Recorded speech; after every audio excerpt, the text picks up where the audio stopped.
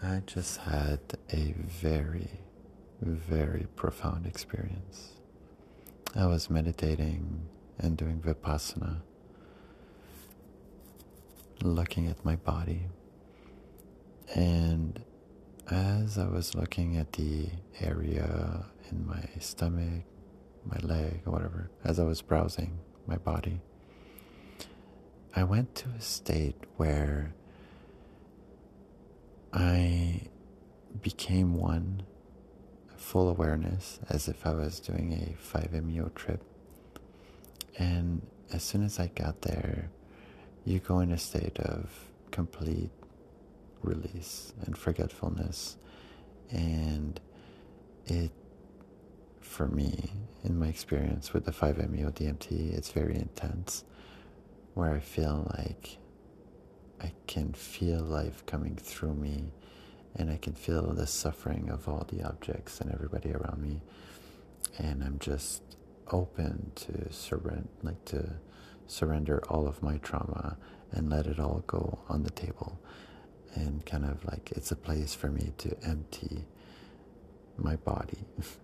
Kind of thing. Every time I smoke 5-MeO, it brings me to enlightenment, and then back to my body where I see the trauma of everything, the suffering, and it's bliss, and I just start going through it, and my body starts releasing whatever that may be, a scream or deep breathing, or whatever. And tonight, as I was doing the Vipassana and I went in that place, the first thing that came to mind is anicca. Stay, continue being in a meditative state, like don't move, and just be in that state and know that it's not permanent, no matter how much you feel like you're one and you are everything, and therefore why, like you're alone, for eternity. That could be a possibility, that is because you are, I am. But when I got there, and anicca was there, which is the law of impermanence, it allowed me to really surrender in the knowing that nothing is permanent. Everything changes, everything begins and ends, and thank God for that. Thank God for the law of impermanence.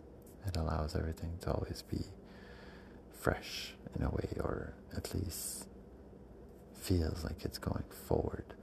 And in that state, that's the profound teaching that came to me tonight. It was like the biggest download, and that's why I'm recording, is that usually, or until now, it felt like life was coming at me, and I was going against the flow of life with intensity. To go through my trauma as if with friction, so that I can shed it in a way, as if anyways. And when I saw that, I just turned and I decided to go with the flow, instead of going as if I had a choice.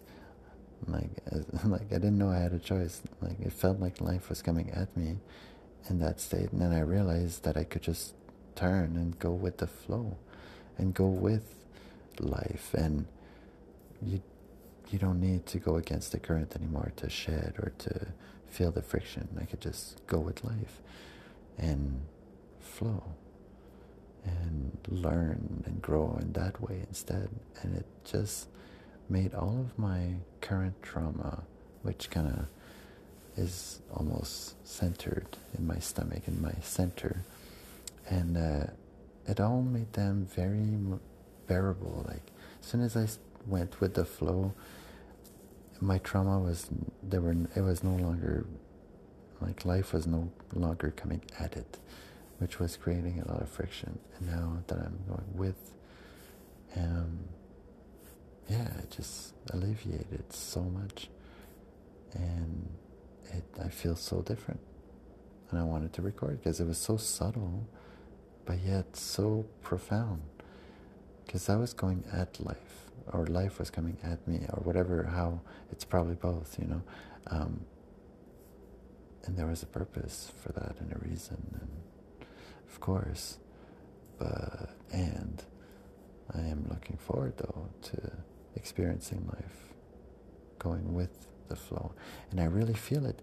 And Vipassana really allows you to get to that level where if you scan your body and you know your body and you're living in Vipassana, so you're always aware of your body, then you can really you can really feel the flow, and you can, with intention, change the flow. And it's weird, like it's just, you can, like,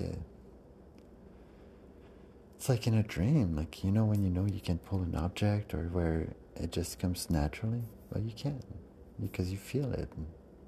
It's within us. Yeah. So yeah, I'm going with the flow. That's so crazy. It's so simple, but it's so crazy. I love it every time that I get one of those big realization. But it's the physical sensation that matters. Like if you feel it and you get the experience yourself, that's what counts. Never mind what any person says. You feel it. Anicca and Anapana, you know, start with your nose. Really don't move. And breathe normally. Just concentrate on your nostrils.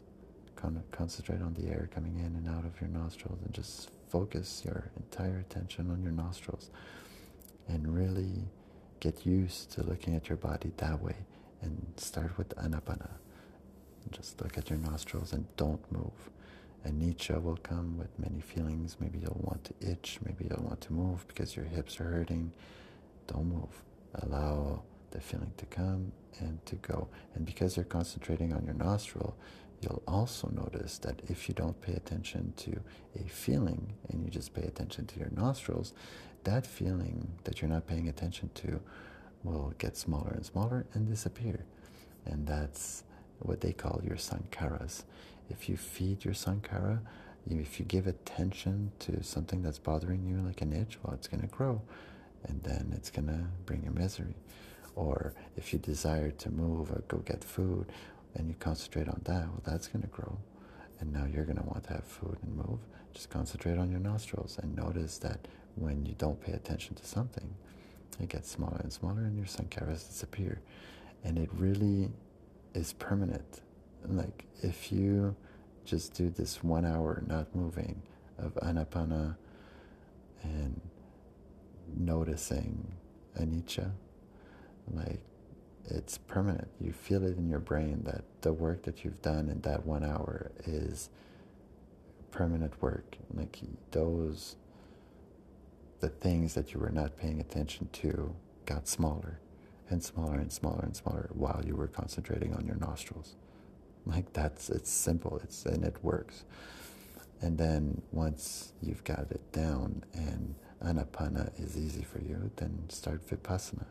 Start looking at your body everywhere. Be curious.